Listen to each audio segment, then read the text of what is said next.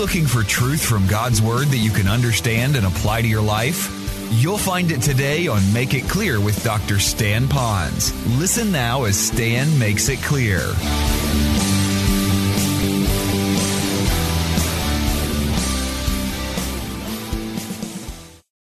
And so they read, we need to honor people. So you know what happened then? They started giving titles to different people. So we're going to call them Reverend this, or Pastor this, or Bishop this. We started giving a great deal of titles. Now I know that does give a recognition to people who is the head shepherd or shepherds here, who leads, who does that. So you give a title. But frankly, folks, the world might need that, and some people who don't know who is, that we might need that, but I'm happy with you just calling me Stan. Maybe not if you call me Stanley, but I like Stan, all right? My middle name is Rudolph. I appreciate when you don't call me by my middle name. But I don't need to be called Reverend. In fact, the only person to revere is the Lord. And some people say, well, we'll call you Mr. Well, be careful with that, all the people that say, we'll just call you Mr. That's a takeoff on the word master. And Jesus said, don't call me that either. So I want you to know he was a teacher. And so you don't have to call me that. Pastor Dennis, Pastor Charlie, these guys are fine with Dennis and Charlie. Maybe in a group publicly you might want to give them the title just so people know our rank and what we're doing. That's how we're so important. But man, when we're with you at your house, I'm just Stan, just Dennis, just Charlie. We're your brothers, that's all. We want to just help you. So it's not by elevating us through titles. That doesn't cut it. Okay, let's talk about the second one, the quality of appreciation. Now we're going to talk about the quality of discernment. Now, I put that discernment in here because you're going to see different kinds of people, and we need to know what kind of people are out there, what do they actually need to help them. We're going to learn that from the passage, and maybe a little bit about when we do it. So we're going to talk about being discerning, verses 14 and 15. Have your Bibles? Here we go. Now we exhort you, brethren, keeps on saying exhort you, brethren, warn those who are unruly, comfort the faint-hearted, uphold the weak, be patient with all, see that no one renders evil for evil to anyone, but always pursue what is good, both for yourselves and for all. So let's learn a little bit about what this might mean. Now some of you might think, well, okay, someone has a problem, we need to fix it. And we just begin to give them general solutions. We're going to pray for you. Just read your Bible. Well, that's really good, but it doesn't fit practicality. When I go to the doctor and I'm not feeling very good, bad sore throat, very achy, they determine that I need to have medicine, my doctor doesn't say to the nurse, give him some drugs. Well, what kind do you want to give, Stan? Any drug. Just go there, give him any kind of drugs. No, they give me the right drug for the right sickness that I have so that I would get over this thing and get well. So for you and me, what we have to discern is who are the sick people that are around us? What is the type of spiritual drug that we give to them? Because our desire is to get them healthy again, because healthy people then are the people that will add the most value to others. Why? Because we know that hurting people hurt people. So if a person is hurting, we're going to have a hurting church over here, because hurting people hurt people. So now if we can get them healthy, they're not going to hurt as much. So now let's look here at being discerning, 3 different kinds of people just in this passage alone. First of all, I'm supposed to warn those who are idle when they're lazy. Now, I don't want you to go on a kick and start looking at people that are lazy in your midst, but at the same time, God will reveal who might be lazy and idle. Now, some commentators say that word that means unruly also could mean disorderly. Others say it could mean idle. So it's a little bit of idleness. It could be unruliness. They're kind of both mixed on this type of thing here. But the bottom line is, those that are idle and those that are lazy, they need to have a little bit of help. Then he talks about warning them. That word idle is a military word, oddly enough, that was used in the military, not often in the Greek, in the Bible. But it was a military term that was used about military people that would get involved in military, and then they wouldn't go to battle, and then they would quit. And I thought, isn't that interesting how that the Holy Spirit led Paul to take a military term that stood for basically AWOL, basically quitter, and talk about what the Christian church ought to do with those who are the quitters or the unruly ones. And I thought, isn't this wise too? Because why would I want to help a person who's idle? Well, first of all, if he's idle, sooner or later, he's going to become unruly. People who are idle generally become gossips. Now, we learn that from a lot of other scriptures.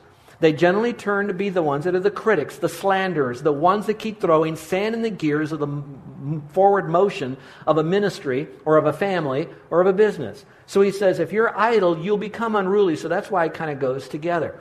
But also when you're this way, if you're not doing anything that's productive, then you know at the end of your day, you look at your life, and pretty soon it's going to dawn on you that you've wasted that day. And it'll affect your self-esteem. It'll affect your sense of worth. It'll affect your sense of why am I here and where am I going kind of attitude. So he says, don't be idle, don't be lazy, don't be unruly. Get direction in your life because it will hinder you. And a lot of you can see that when your kids don't have things that they're doing, if they're not being productive on what they should be doing, they'll create soon their own little world, and often it'll lead into a direction that could cause tremendous problems. How do I know? I was one of those kids. I remember as a young child, somehow I was not stimulated, wasn't focused, had too much free time. My dad was a house painter. Inside the garage, he worked out of his home because he owned his business and worked out of the garage. And so he had paint cans everywhere, all kinds of paint cans and lacquer thinner and mineral spirits and all this stuff. And so nothing was going on.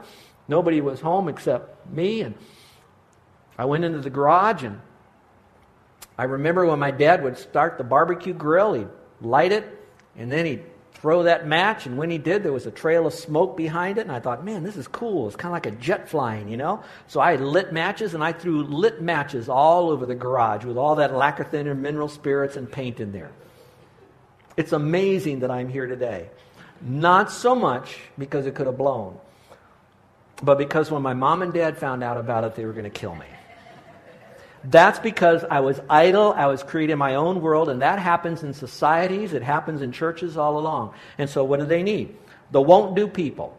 The won't do people sometimes will say, I can't do because, therefore I won't do because. What do you do with them? You give them clear direction. And I would like to tell you that some of you that are a little bit on the fringe of our church, I'm grateful that you're not throwing rocks yet. But let me tell you, our church is growing. We need help. We need workers. We need those that want to serve in the Sunday school classes. We'd love to start more connection groups all over the island. We could use help. Those of you that have been talented with music, we could have all kinds of music here. Some of you have musical instruments. What do you do? Especially you become part of a team. Some of you get so involved in a lot of good stuff on the island. I'm not going to name things because I don't want anybody to take it too personally. But you're involved in so much stuff out there. But at the end of the day, ask yourself, what spiritual value has this helped my son, my daughter, my family with by getting involved in so much of this stuff when we could have marshaled them around helping others come to know Christ as Savior in a better environment? So you might think about that. So that could help. I don't know. Just seriously consider doing that. They need to change. Let's go to the second one. Besides those that need to be challenged with direction if they're lazy, we need to encourage the timid ones. Now the word timid in the Greek means to be small-souled. Now I don't want you to think you're a small person, but you're kind of small-souled if you're in the degree of being timid. This is the person that says, you know, I don't know if I can really do this, and I feel very scared, and I'm very, very shy. Now, I want you to know I love you, but some of that is after a basic personality style, and some of you are more shy. Some of you grew up in a home where you lived under a lot of criticism. Some of you started young, and when you did something, you received criticism. And so now it's like, I don't know if I can. I really don't think so. I probably will fail. I'm no good. I'm guilty all the time, and we don't try something. You're in good company because Timothy in the Bible, about which 2 books were written, 2 letters were written to him by Paul. Paul even wrote to him and said the same thing. He talked about his timidity when he said, for God did not give us the spirit of timidity. So what you have is not coming. You can blame it on your personality, blame it on your upbringing. That may have some effect on it, but don't let it. He went on to say, but He's given you the spirit of power. So whatever you think is coming out of your childhood, whatever is coming out of your personality, you have Jesus in you through the power of the Holy Spirit. So you dig into Christ who's inside of you, and you can rise above that timidity. That doesn't mean you're going to be the guy in the front line of every issue, but it does mean that you can step up and do something. So how do you deal with a person like that? These are what I call the scared to do people. They're kind of a little fearful about stepping forward to do it. Well, what you do with them is you don't rebuke them. You come alongside them and you gently motivate them. You gently let them know that, you know what, God has given you the gift. God has given you the Holy Spirit. How can I help you? What can I do to encourage you to maybe take a baby step? I remember my wife when she led one of her girlfriends to the Lord years ago. Her name is Diana. And this gal was so raw in her brand new faith, she would not pray publicly. And so for about a month, my wife prayed with her one-on-one and then asked her to just talk to God. Just say a one-sentence phrase to God. This woman was so scared, but she was there, and so with a shaky voice, she said, "Oh, God, God, Jesus, Jesus, God, Father, Jesus, God, God, Father, Jesus. I love you. Thank you." Amen. That's how she was. Now, we could chuckle at that, and I might chuckle at that too. I'm just grateful nobody recorded my first public prayer. But getting back to this, let me tell you where she is now. She is the prayer chairman of the entire church. It's a big mega church now, and she's got dozens of prayer people behind her so that the entire church is known in their community in San Antonio of being a prayer-centered church. And it started with a little timidity, but someone who gave them a gentle nudge of motivation. Now, you have people that are within 18 inches of you, an arm's distance, that might be timid about something, whether it's singing or helping or serving or going to another level in their walk with God or doing something with their kids or entering into a better relationship or changing something.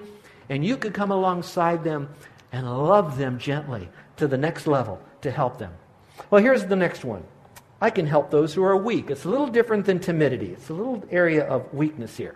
Now, some of you might read the word weak meaning physically weak. And yes, it is true. Those who are physically weak, we ought to open the doors, carry their packages, lighten their load for them. But I think it's not only talking about the physically weak ones. I think it's also talking about the spiritually weak ones. These are the ones that are very fragile in their faith and are very susceptible to error or to sin. And so what do we do with them? Well, since they are very fragile, they might be a new believer, or they're a believer who has not grown in the Lord yet, so they're a baby believer although they've been saved a long time. What do we do with them? They're very weak. Well, let me tell you, we have to make choices. The first choice is, because Scripture says this, if we as a Christian in our freedom do something that they don't think we should do in our freedom as a mature Christian, and when they look at us and they stumble and they fall because of that, then what we should do is not do what we think our freedom permits us to do if it's going to cause them to stumble or become weaker or to fail. So what we're doing is guarding our freedom so that we don't hurt someone else on their journey of spiritual maturity. So think about some of the things that we do that we have freedom to do, but also think about the conscience of others who are weak, that are very fragile yet in their understanding of Scripture. They've lived under legalism a long time. They've lived under something that did not help them to understand the freedom that we have in Christ. And then there's some things that we can do for those people that are out there that are struggling with this. We might look at some of them and say, you know, they are weak. They have become weak, and in their weaknesses, they have now embraced a particular sin. Now, I don't want you to be a fruit inspector, but there'll be people around you that you know are doing things that are wrong. Phrases that they use, statements that they're making that you know do not please the Lord. Look at Galatians 6:1, and here's what you read. It says, "Brother, if someone is caught in a sin, you who are spiritually mature, you restore that weak one gently. But watch yourself, or you also may be tempted. Carry each other's burdens in a way that will fulfill the love of Christ." When it talks about helping the weak, I think of coming alongside. And the word help is a very difficult word to translate in the Greek, unbelievably so, but it is. And it talks about wrapping your arm around, lifting them up, carrying them, holding them, doing whatever you can to get them to their next level. Now, let me qualify this. This does not mean psychologically that you enter into a codependent relationship with this person is only as strong as you're strong. And so now they're getting their strength only from you. Your purpose is to get them up like a physical therapist that's helping them to become stronger so they can walk on their own. But a physical therapist isn't going to say, okay, I'm your therapist for the rest of your life, so you don't need to walk any longer. I'll carry you through the rest of life. And that's not what we want to do as a Christian, but we do want to understand that there are those that might need some spiritual therapists around them to help them. So think about those kind of people. We would call those the can't-do people, and they just need some practical action that might help them along. So think about those kinds of people that might come into your life. I'm thinking about an illustration that happened a number of years ago. See if you remember this. You've heard of the Special Olympics. They have Special Olympics for adults, then they have Special Olympics for children. You young people that are here, Special Olympics is usually Olympics that are designed for people that have physical or mental challenges. We used to call them handicaps, but I don't want to go there, but I think you know what I mean. And so they would plan these special events, and the kids would work hard, and they would have fun doing this, preparing for it. Then they would have so much fun during the event because they get their little special awards for all of this, so they'd be all happy about it. Well, at this particular Special Olympics, all the kids were on the line together, and they're all giggling and laughing and having a good time because they know in any minute they're going to run. And so they're waiting for the gun to go off. So the gun goes off, bang, and they all start laughing and giggling, and they're all running and waddling down the field, and they're all having a good time, and the parents are cheering them on. But in this true story, one of the kids lost its footing and fell 10 feet in front of that person who had fallen. The kids all noticed that their buddy wasn't there, so they just stopped. And they looked around, and their buddy was behind them. And every single one of them went back, picked up their buddy, and they all ran to the finish line together.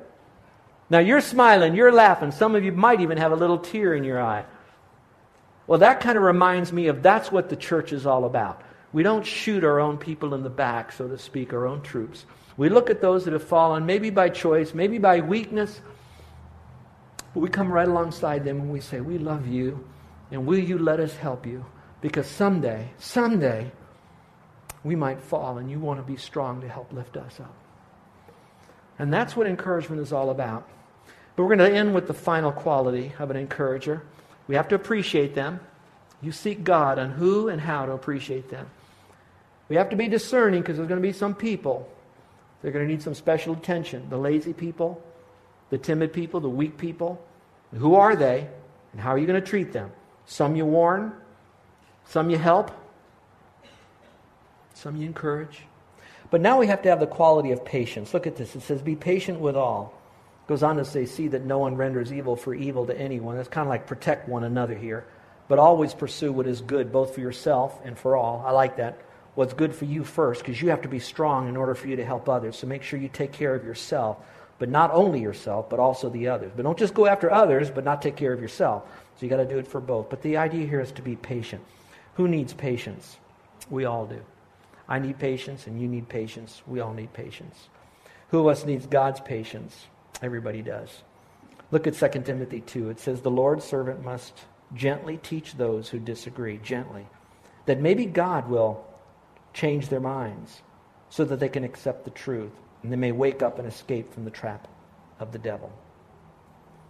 I think of myself, and I think of those that have been patient with me through the years, who've allowed me to make mistakes when they weren't going to cost the kingdom or God's glory. Those who were patient enough with me when they taught me and I still didn't get it right until I did get it right, that didn't marginalize me and didn't leave me. I'm grateful for those. We're lifelong friends now. But you know, I'm thinking about all those that I wasn't patient with. You see, my personal nature, and some of you know me, I'm one of those that want to, let's get with the program or let's get on to the next thing. So I struggle with this in my life. This is one of those areas. The other, I'm pretty good with that. I can handle all the appreciation and all the affirmation, encouragement. I can give all the praise. But sometimes I'm not patient with people.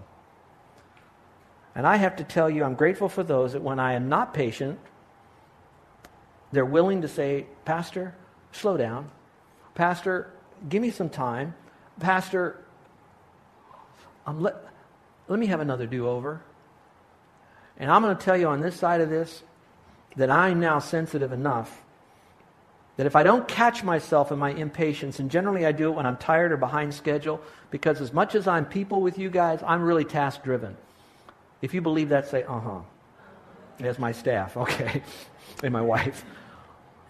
But now, seriously speaking, we who are impatient with all, we do more damage when we try to get someone to do something beyond their capability yet in their walk with God.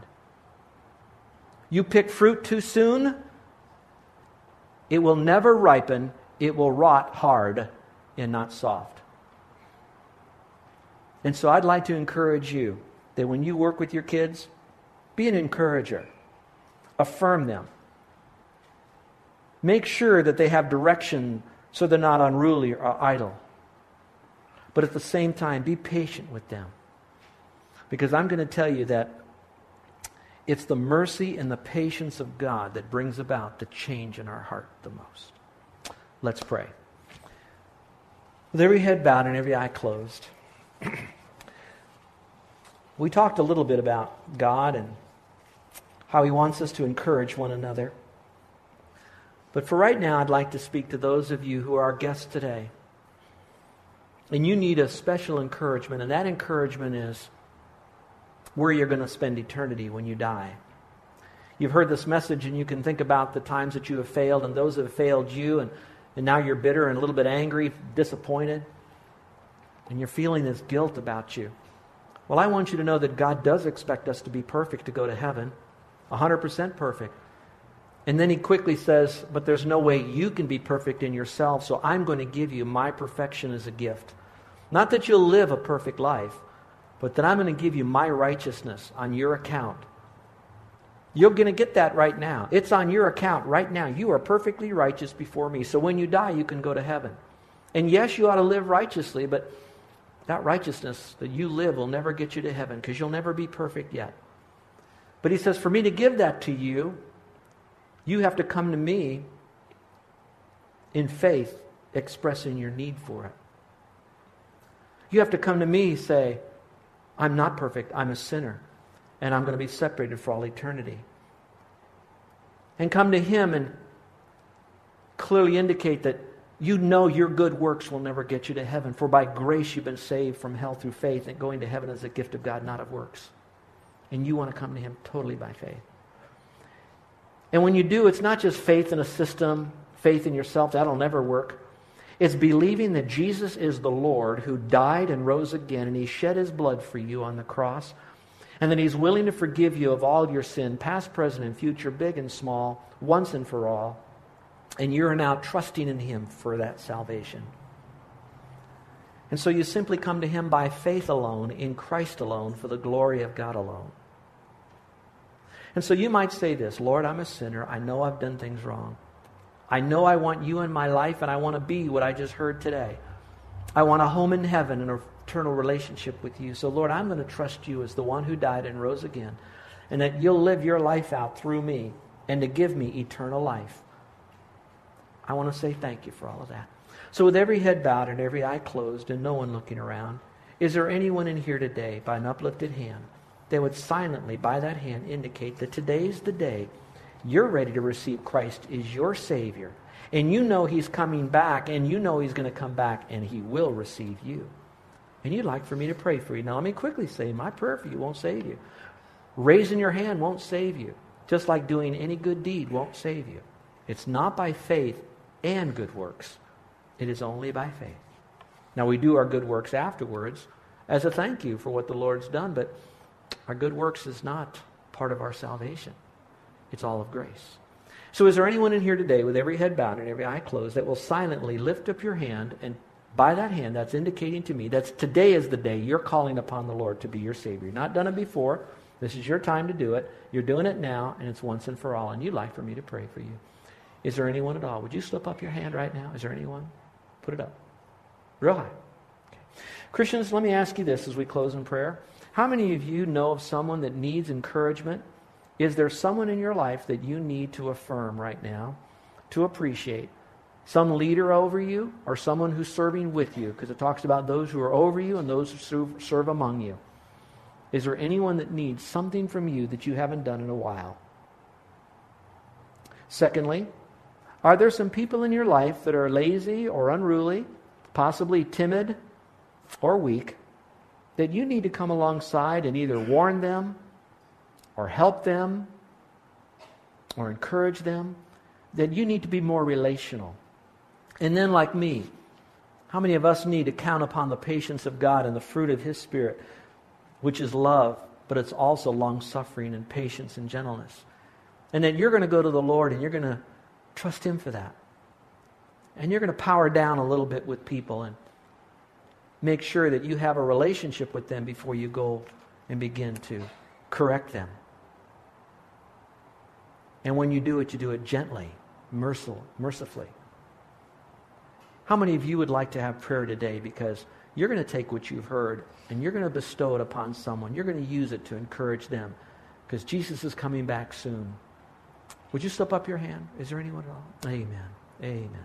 Father, together as a family, we heard a lot today about encouraging, but the Spirit of God is going to speak to us. we're going to be an encourager, not a discourager. We're going to be a builder, not a destroyer. And so, Lord, we're going to come alongside other people to comfort them and to build them up. So, Father, as you choose to bring them in front of us, let us do that. In Jesus' name, amen. You're listening to Make It Clear with the teaching of Dr. Stan Ponz, founder of Make It Clear Ministries. Make It Clear is dedicated to taking the Word of God with clarity into every person's world. It is the support of listeners like you who make the ministry of Make It Clear possible. You can provide your tax-deductible gift to Make It Clear online by going to makeitclear.org, or you can mail your gift to Make It Clear, P.O. Box 607901, Orlando, Florida 32860. Thank you for helping us make it clear. If you would like to have Dr. Ponz speak at your church or event, please send us an email at tellmemore@makeitclear.org. Thank you, and remember to make it clear.